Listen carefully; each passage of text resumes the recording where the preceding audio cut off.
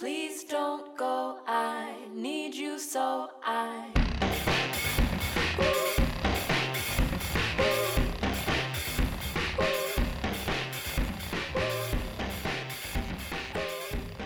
Do you like that we started off the episode with me silencing you?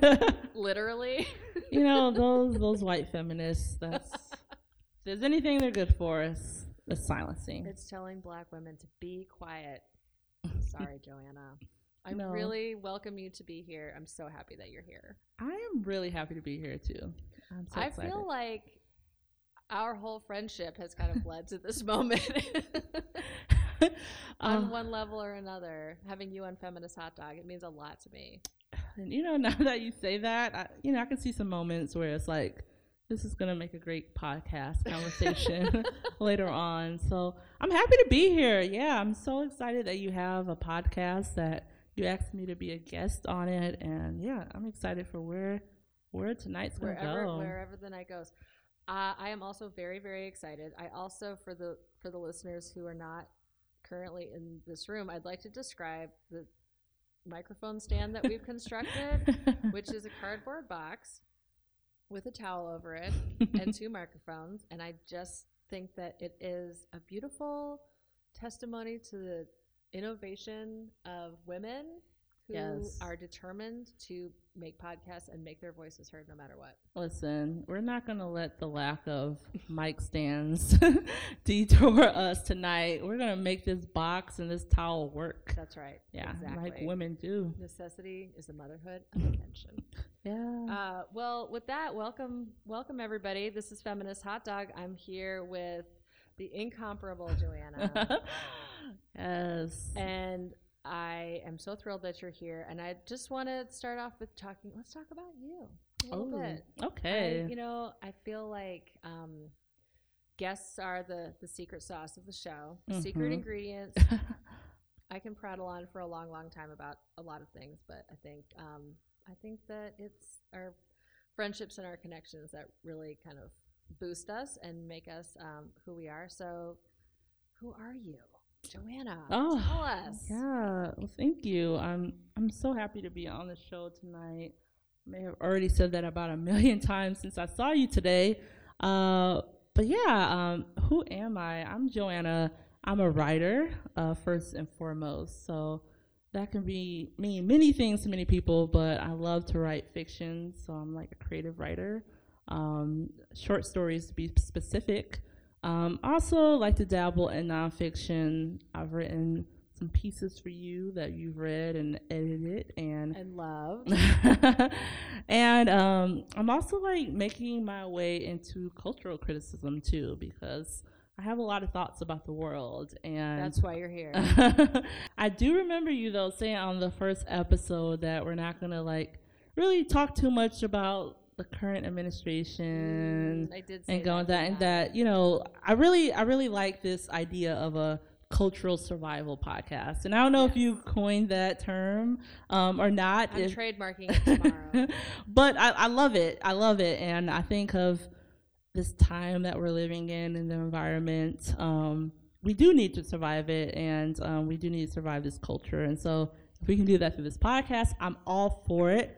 We can talk about the administration if you want, but I do remember you saying that. I don't, but I was thinking about you and me in particular being in conversation tonight, and how it was going to be hard for us to stay on the upside and the uplift, because we tend to get pretty down and deep into what's happening in the world, and certainly this particular week with the erasure of trans people. And also I get like fucking people having pipe bombs mailed to them, like my God, Maxine Waters, like what the hell is going on? It's been a lot. Yeah, so I think it's fine to acknowledge that it's been a lot. It has been a lot, and you know, like you said, like first and foremost, the erasure of our trans family has definitely weighed on a lot of people. Then you have, you know, someone or some group out there trying to take out like the entire Democratic leadership, Democratic Party. And Robert De Niro. Yeah, and Robert De Niro too, because just throw him in there. And yeah, that's a lot to contend with. And as of right now, they don't even know if all the bombs have reached their destinations or who's done it. And yeah, and there's other things too, like, placing soldiers at the southern border. And yeah, we can go down the drain. And, Megyn Kelly being her Megyn Kelly getting yeah. fired yet paid $70 million. We Yeah. should stop right there. Because Megyn Kelly's name being uttered on Feminist Hot Dog, Yeah. blasphemy. Yeah, it might make the mic explode. Like this whole box box. this box that's holding up the mic is gonna catch on Joanna, fire. Think of the box. I feel like you're being really, really reckless with this beautiful. Think of the mic stand. mic stand we've created. Yeah. Okay, we've brought ourselves back from whatever near catastrophe just occurred. We're back in feminist hot dog land. We're going to make ourselves feel better. We're going to make our feminist hearts sing. Yes. And I'd like to start off, if you don't mind. Yes, please do. With what made my feminist heart sing. You have this the week. floor. Okay. So what made my feminist heart sing this week is that a coven of witches gathered in Brooklyn to put a hex on Brett Kavanaugh. Yeah, that's real. This happened? Yes. Oh, yes. It absolutely happened. Oh, It happened last weekend, tell me more. as reported by The Guardian. Ooh, you know it's real then. Yeah, exactly. They're credible. So this happened at a bookstore called Catland Books, and it is Brooklyn's premier metaphysical boutique and event space. And they have held similar ceremonies, apparently put hexes on Donald Trump in the past and maybe some other unpopular fellows. So the I think the owner or the store organizer, whose name is, I'm going to probably murder the pronunciation, but Dakota Bracciale, says that the store also engages in traditional protest and voter registration drives, but that using the language of the occult has been more effective to riling up opponents. I wonder why. She says, we don't subscribe to this bullshit, pacifist, love and light, everybody just get along thing. If you want to hijack the country, if you want to steal the election, if you want to overturn Roe versus Wade, if you want to harm people who are queer, well, guess what? We're not doing civility. I love it. So yes. I'm Wow. here for that. So there are actually two rituals that occurred. One is specifically about putting a hex on Kavanaugh, and the second one, which was created by Bacciale, is about welcoming rage. And she says, it's saying that constant absolute pacifism only leads to you getting harassed more. Sometimes there has to be allowance for rage as your ally, which is really interesting to me because I do think that I come from a background that really has privileged the idea of pacifism and turning the other cheek. But I'm quite intrigued by this. I'm going to also bring in Charmed again. Shout out to Charm. I don't know if you've They have to be a been sponsor. watching Charmed, but I do think that Charmed also does a good job of creating some room for the power of emotion in terms of emotion, the relationship between emotion and efficacy, and For sure. and agency, which I think is great. So Joanna, what made your feminist heart sing this week? Yeah, so as you know, it's been a really hard week for our trans and gender nonconforming family. This administration is really hell-bent on trying to erase their existence. And I think many leaders in that community have been vocal about the work that lies ahead as they combat this administration. But one thing that made my feminist heart sing was this person out in St. Louis. Their name is J. Marie Hill, and they are the trans and gender nonconforming. Excuse me. They are the trans education and advocacy program manager at the ACLU in Missouri.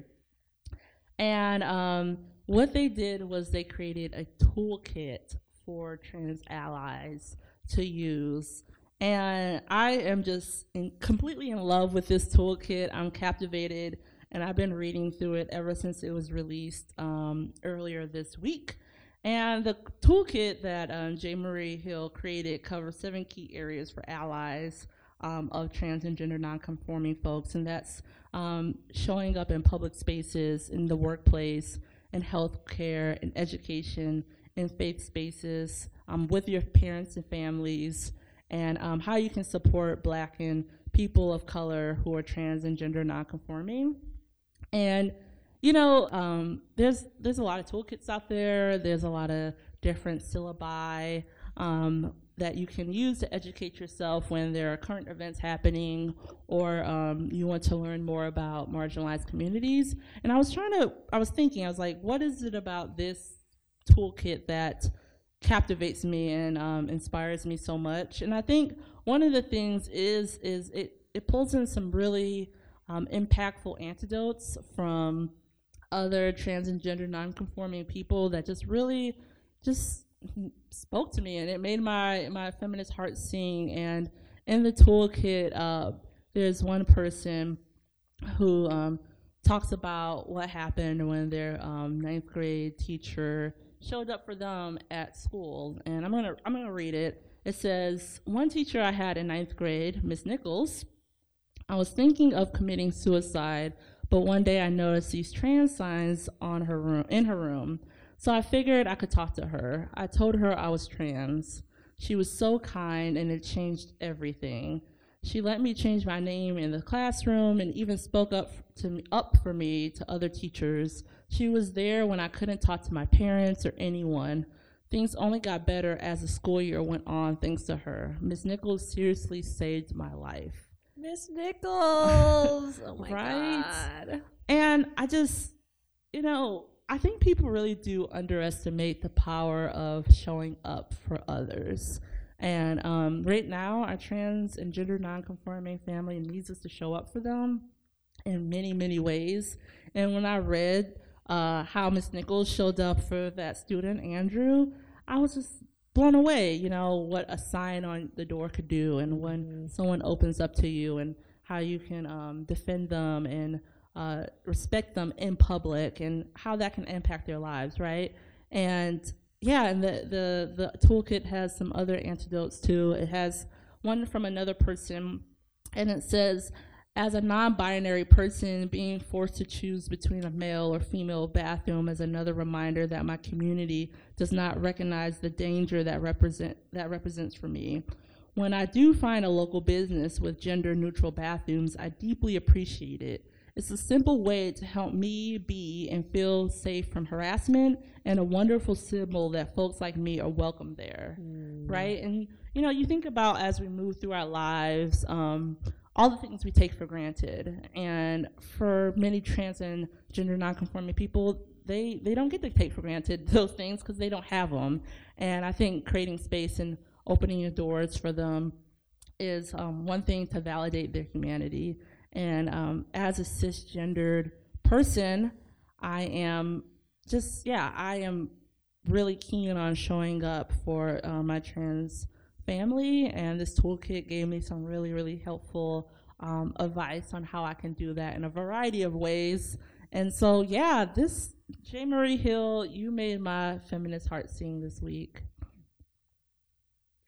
I love that story, and the story about Miss Nichols, it gave me a little lump in my throat. It was like a very happy lump, because what a great story, but at the same time, what a world where just even recognizing somebody's identity and affirming their humanity is the difference between them choosing to not commit suicide. That is such a powerful message.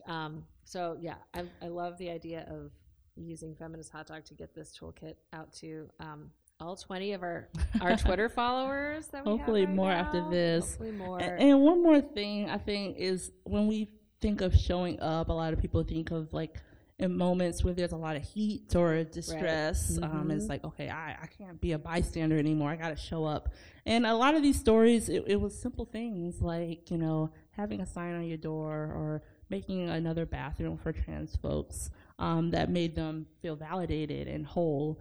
And I think people should remember that, right? Like, it's the little things too. And just as you're moving throughout your life, you know, you think about those little things that you can do. And the toolkit's great. Well, thank you. That was very inspiring. My feminist heart is singing too. Okay, so we're going to move on. Yes. To the advice portion of our show. And I have a little bit of a follow-up to the first episode where we were talking about, you've heard the first episode. Yes. Where we talked about the woman who took the ill-fated Lyft ride. Yeah, that was intense. With the guy who, I don't know, he had a lot of problems.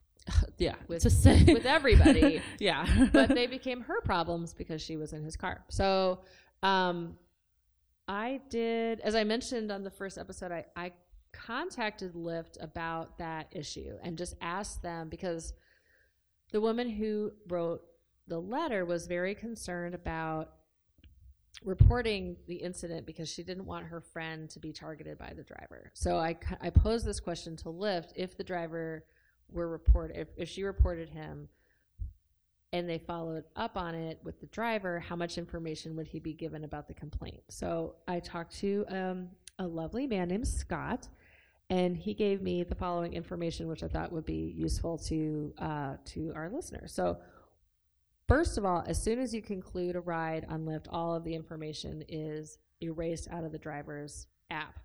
Oh, I didn't know that. Including your name as the rider and also the address where you're picked up.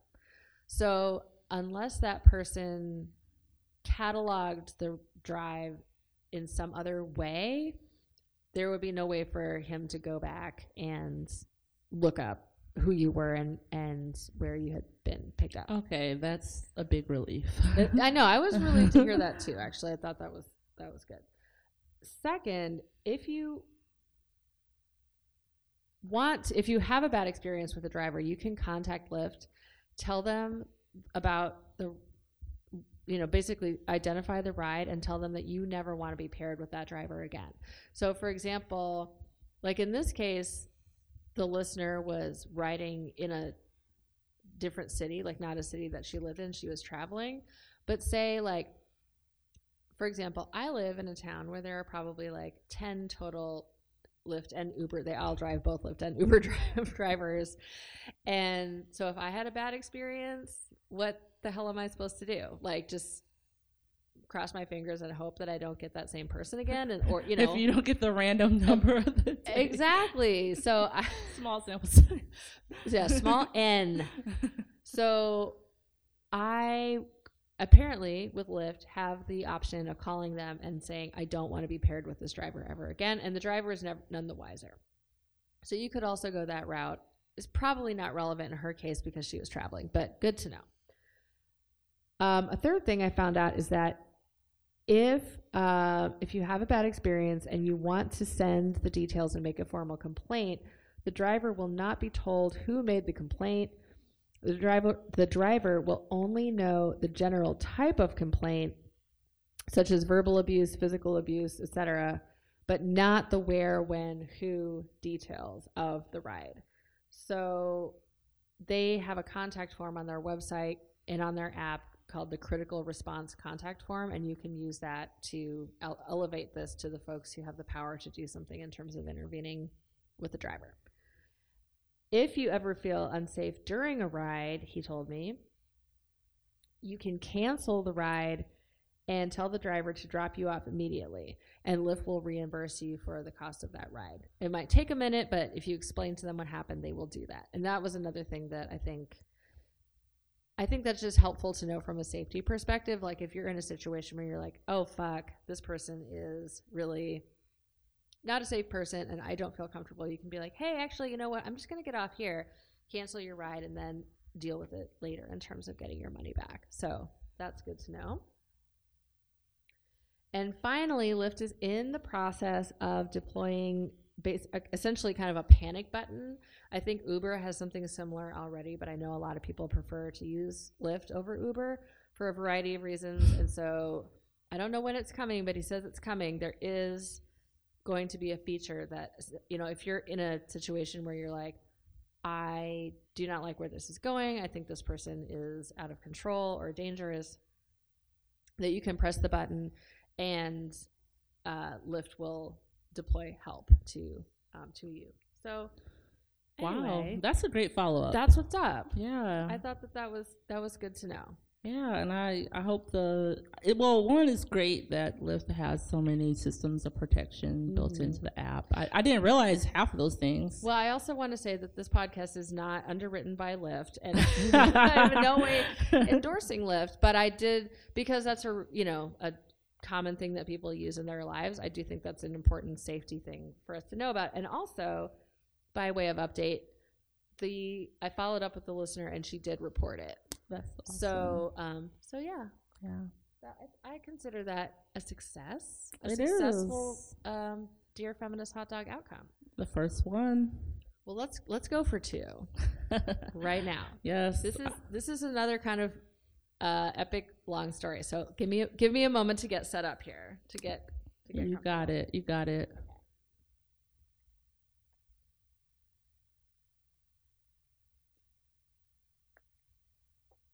Are you ready? I'm ready. Okay.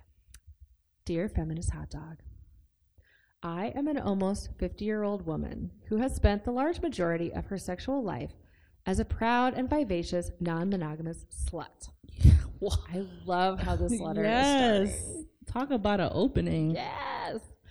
I learned in my early 20s how important honesty and respect are in sexual relationships and have always tried to be very clear with all my partners about my disinterest in a monogamous relationship. For the past year, I have narrowed my sex life down to 3 lovers, all of whom are around the same age as me. I call them my trifecta to indicate how these 3 men are the winners in my life race for a meaningful sex life. You know what? I'm captivated. I am. Woo! Yes, I can only hope to be like this in my 50s. I love this woman. Okay, so a year ago, Ray messaged me on OkCupid. I check out his profile. Very handsome and articulate, progressively liberal. That's important. Oh, look, he's married to the love of his life, and they are exploring polyamory. Okay. I think polyamory is weird. This is still the letter. I'm not injecting myself yet. I think polyamory is weird. I can never quite figure it out. Isn't it just non-monogamy with a fancy name? Oh, who cares? He seems sexy, smart, and similar in worldview. Done.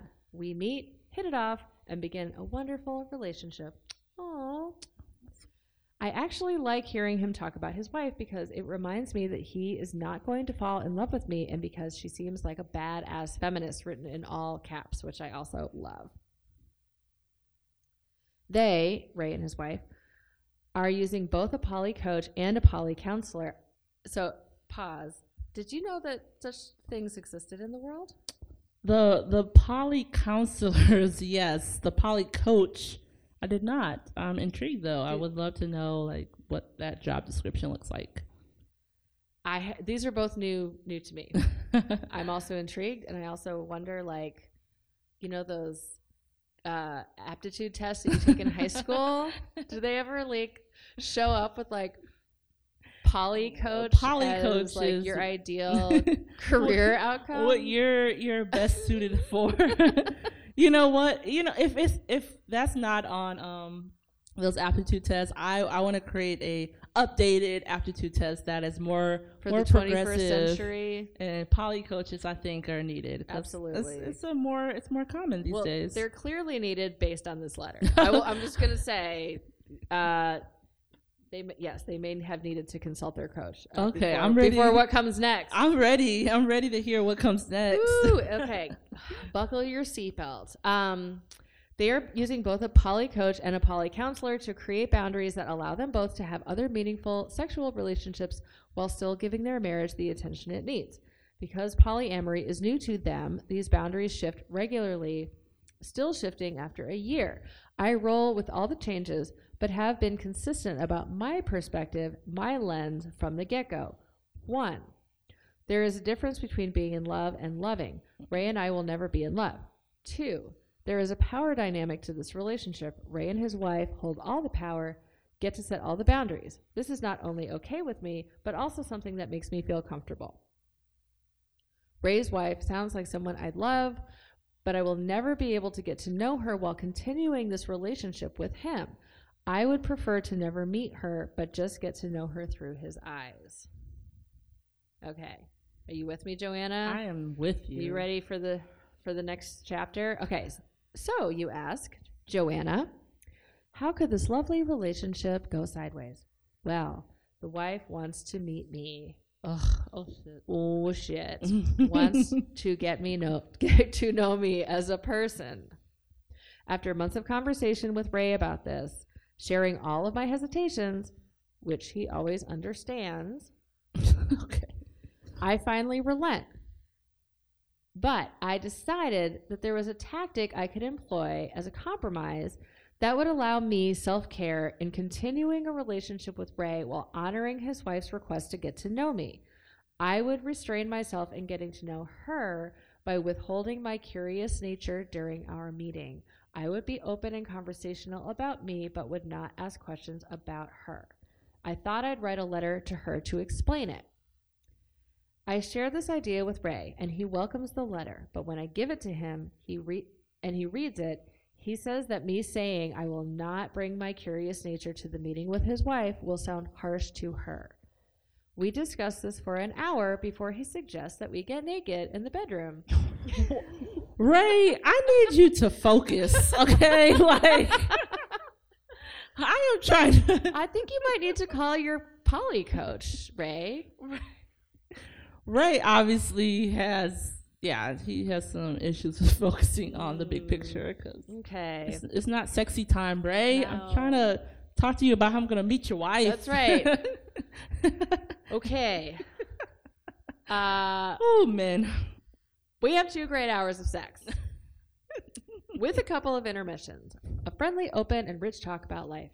He takes the letter and shares it with his wife. The next day, I get a shaming text message where he basically says that my perspective is a complete and ultimate rejection of his wife as a person in his life. What? And he cannot continue a relationship with me. Wait, hold on.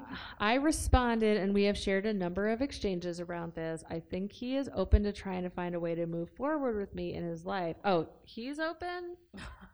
I'm not sure that he's the one who should be. Okay, I'm just going to finish, then we'll talk about it. But I'm not sure that I can. Yeah, I'm not sure that you can either. I feel very betrayed, and I'm not sure Ray has the skill set necessary to take care of a third person in their relationship. Regardless of whether I decide to continue with him or not, my ultimate question is twofold. 1, is there a way I could have better balanced my authentic self with Ray's wife's desire to get to know me? And 2, as the secondary in a relationship with a poly man, where is my responsibility to stretch my own feelings and boundaries to try to better align with those of the primary couple? Ooh. Joanna, girl, I need your help on this because honestly, okay, I'm just going to be, I try to think of myself as like a very open-minded, sex-positive person who believes that there are lots of ways to be in relationships, both monogamous and non-monogamous, and that boundaries and communication and honesty are the ingredients that can make those things work. Like, yes. Theoretically, I believe all of that, but when it comes down to it, do I believe that polyamory works? I don't think I've seen like a ton of evidence of that. It certainly wouldn't work for me, but I'm special in that particular way. And by special, I mean getting back to that rage thing we talked about earlier, there might be some jealousy living inside the old feminist hot dog. So Yeah. wouldn't work for me. I'd like to sound supportive of the writer of this letter, the secondary. Yeah. But I think my off the cuff thoughts are like, this ain't gonna work. But what do you think?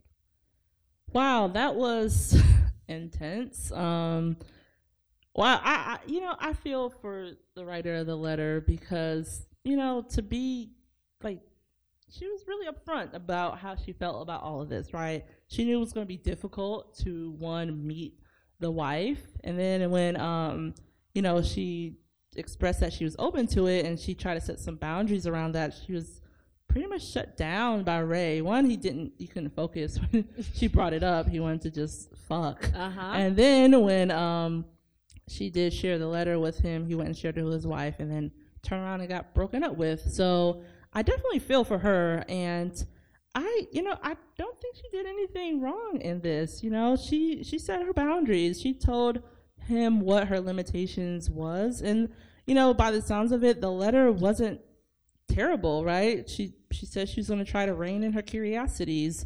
I'm really side-eyeing Ray and his wife on this one. Well, I agree with you that the answer to question number one, is there a way I could have better balanced my authentic self? No, it sounds like you were very authentic and consistent over a period of months about your boundaries, and they continuously pushed your boundaries to the point where you had to find a way to meet their needs without compromising yourself, and then that wasn't good enough. It wasn't. So they were looking for something that you were never able to give. You knew you were never able to give it, and were clear about that, and they asked for it anyway and then got mad at you for not being able to give it.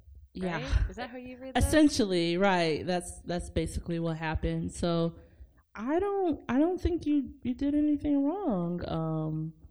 I'm not sure what your name is, but yeah, we should have given her a good name. What would it we can do it now. Well, how about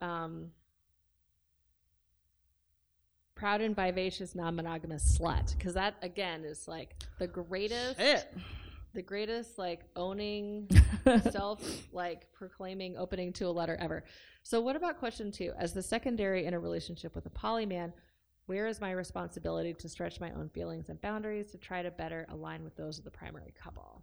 Well, okay, I'm going to start by saying that I am no poly whiz. You're not a poly coach? Yeah, I'm not. That wasn't what I scored on my aptitude test, unfortunately, because it could be fun. Sounds like it could be fun. I wonder if there's money in that. Right. And I understand the concept of polyamory and, this idea around ethnical monogamy. But am I completely well versed in it? No, I'm not.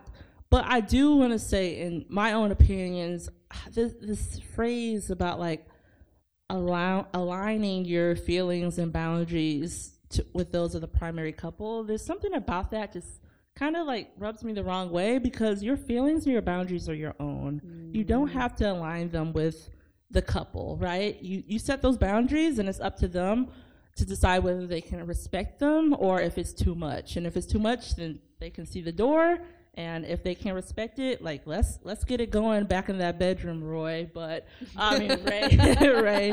But yeah, I don't really like that framing. I think all we can do as human beings in relationships with other human beings is set our boundaries, and it's up to them to decide if they can respect that or not. I agree. I think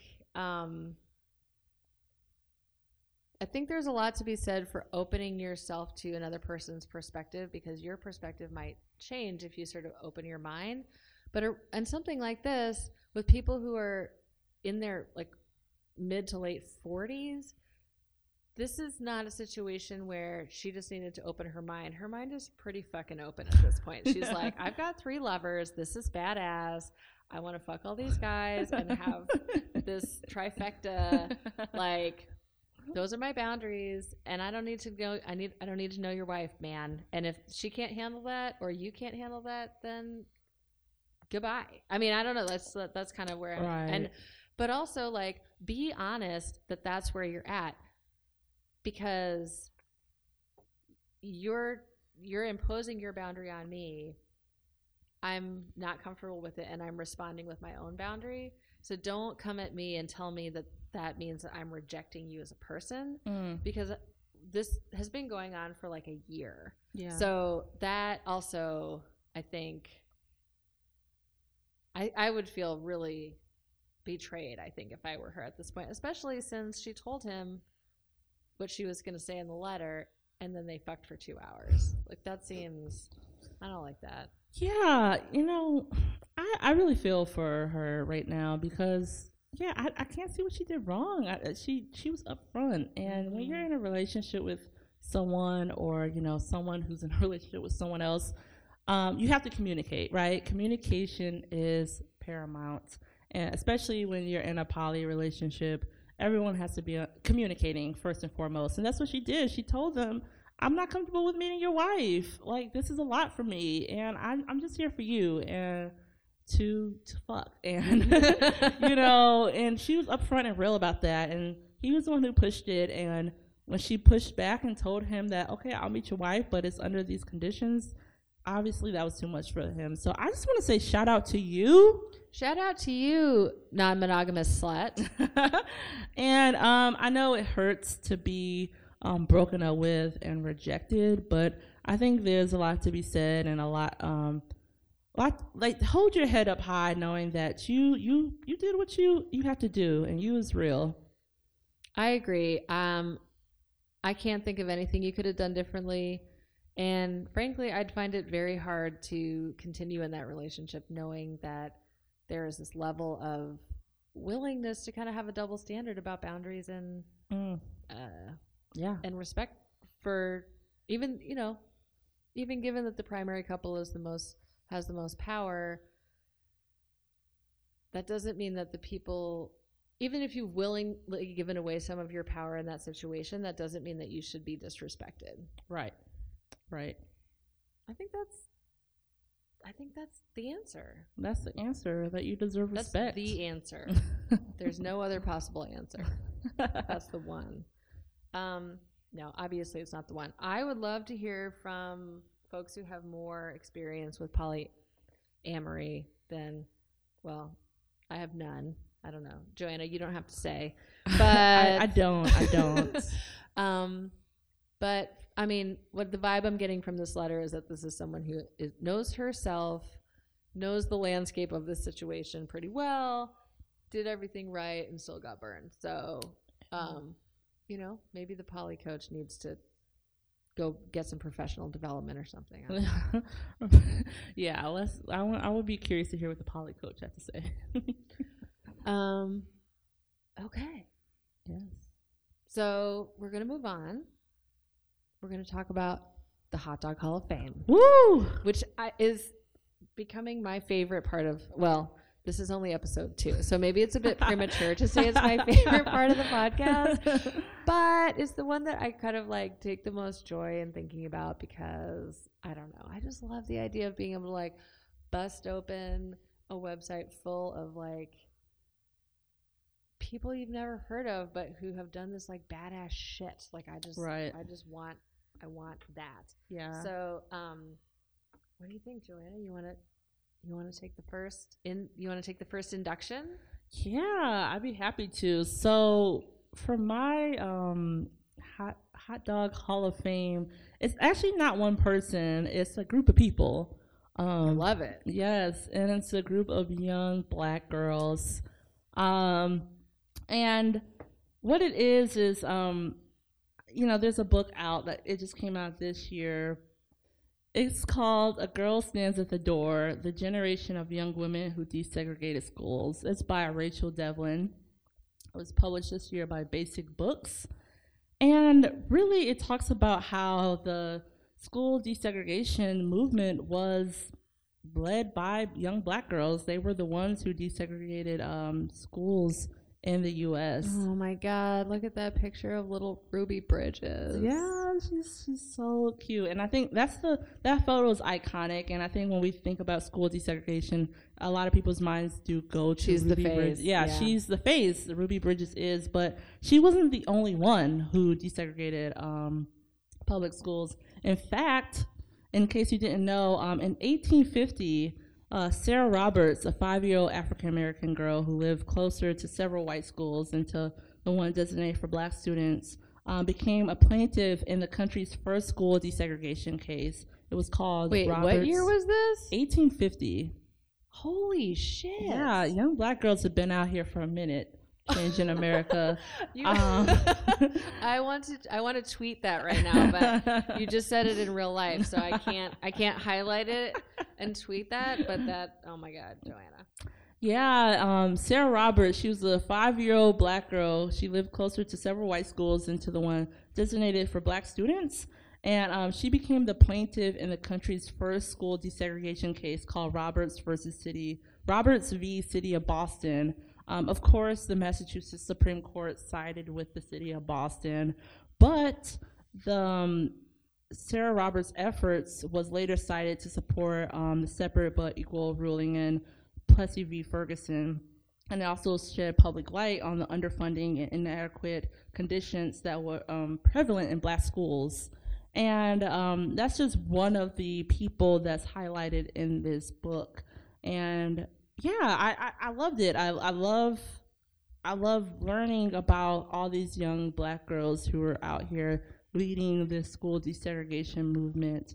And one of the things that really stood out to me was that this, in the book, Rachel Devlin is really grappling with this question of why black girls, like why are they the ones who are leading the school desegregation movement? And one of the reasons she comes up with is that black girls have a familiarity with domestic servitude and the most intimate forms of racism that give them an uncanny but collective ability to cope with white violence. Wow. And as you know, that it was intense when schools were being desegregated. Like, these students had to walk along road with a lot of white violence, right? And she argues that, like, black girls are uniquely qualified to handle that. And, I dig it, and I think it's true. I really want you to say more about that if you're comfortable. Yeah. I think about black and queer women who are out here just putting their bodies and their minds on the line. They're in the streets, they're protesting, they're leading marches, they're out here voting in our elections. And I think it's because black women do hold dual identities, right? Like they have to deal with misogyny and racism in their everyday lives. And that, that conditions you to endure a certain amount of strife. Mm-hmm. And so when the going gets tough, you can handle it because that's your life, right? And I think those young black girls were out there doing it too. Welcome the girls of, what's the name of the book? The name of the book is A Girl Stands at the Door, The Generation of Young Women Who Desegregated America's Schools. Oh, I have chills right now. Welcome to all the girls who stood at the door. You are welcome to the Hot Dog Hall of Fame. I'm not sure we're worthy. This is such a beautiful narrative. Thank you for suggesting this. I love it. Okay, I'm gonna do mine. I'm ready. So my inductee into the Hot Dog Hall of Fame is a gender non-conforming transgender woman who also has cerebral palsy and uses a motorized wheelchair. Her name is Erin Phillips, and she is the first disabled trans woman of color to be signed to Elite Modeling Agency, which is a mainstream modeling agency. That's really big. Yeah. So yes, shout out. So the one of the things that I just find completely remarkable about this woman is that she's 17 years old, and essentially used social media to tweet and Instagram her way into a modeling contract, which is So savvy. So savvy. Exactly.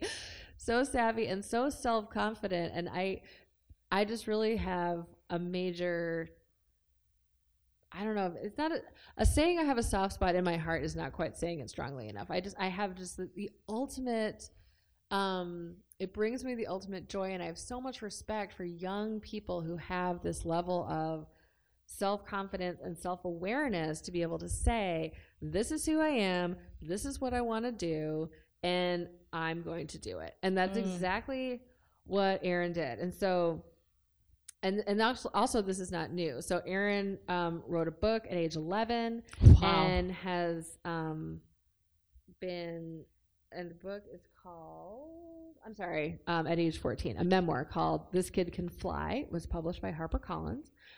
And at that time, Erin was identifying as gender fluid and has since now refers to herself as a transgender woman and is able to talk about that difference and that journey of going from self-identifying as gender fluid to self-identifying as a trans woman in this way that is so, at the same time, so sophisticated but so simple and so beautiful. And again, like every time I like read an article about this woman, I just think about like who I was at 17 years old, because of course I make it all about me. And I'm like, I just can't even imagine having that level of vocabulary and self-love and self-efficacy to be able to talk about myself and my circumstances this way. So it has impressed the hell out of me. Okay, so anyway, moving on. Erin says that a common misconception about trans women, which is perpetuated by the willowy bodies seen on runways, is that their gender presentation should align to stereotypical feminine tropes. And also that simple adjustments would help make the industry more accessible to everyone, like sewing garments in all sizes. Sewing garments, I'm just going to add this. Sewing garments in ways that can accommodate being in a wheelchair, as Erin is. Right.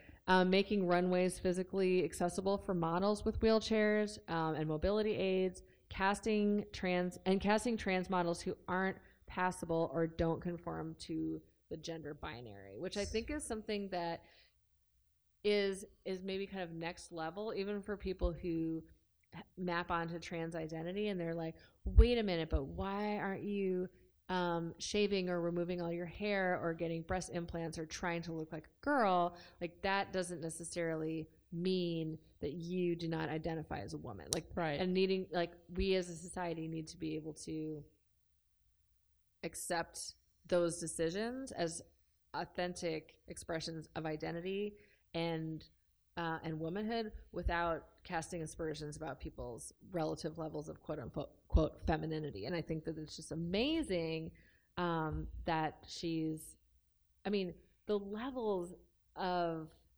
identity intersection that Erin is bringing to the surface are just like blowing my mind. Okay, I'm gonna stop ranting here in a minute, but can you tell I'm smitten, and Erin is also on my fantasy guest list for the show. She sounds incredible. Like, I know. And wow. You should see these pictures. I mean, if there was anybody who was like, destined to be a model, like the eyes, the lips, the makeup, the face, like all of it. It's just, she's it. Yeah. Yeah. Yes. The camera loves her. Yes. The poses. Okay. So according to Vice, Erin points out that clothing matters to trans people in a way that cisgender people take for granted, which is also something that I think I sort of thought that I got, but I haven't really thought about it in this context of high fashion. She says the way we choose to dress as trans people directly affirms and presents our gender identities and expressions to the public in a way that is unique. It's precious and beautiful to many of us.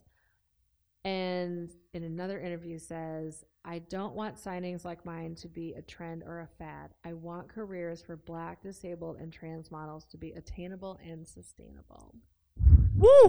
No. Yo, I think the box caught on fire just now. I think. If it wasn't smoldering before, it's going down in flames for you, Aaron. We are so here for you. Yes. Welcome to the Hot Dog Hall of Fame. Welcome, Aaron. All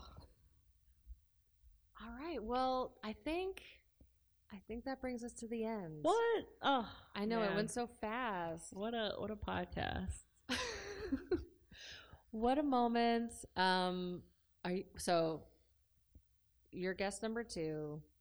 I would love you to be maybe, I don't know, guest number, some other number, sometime in the future. I would love to come back. This is my very first podcast. I was really excited to come here. One of my favorite podcasters is Jenna Wortham from Still Processing. Yeah. And I'm like, ooh, if I could be half the woman she is, then I'm ready to go. So I'm not sure if I was successful today, but maybe on my second go round. Are you kidding me? Oh, no, Joanna, you nailed it. We set the box on fire like 5 or 6 times at least. We've got amazing inductees to the Hot Dog Hall of Fame. I think we fixed non-monogamous sluts problems.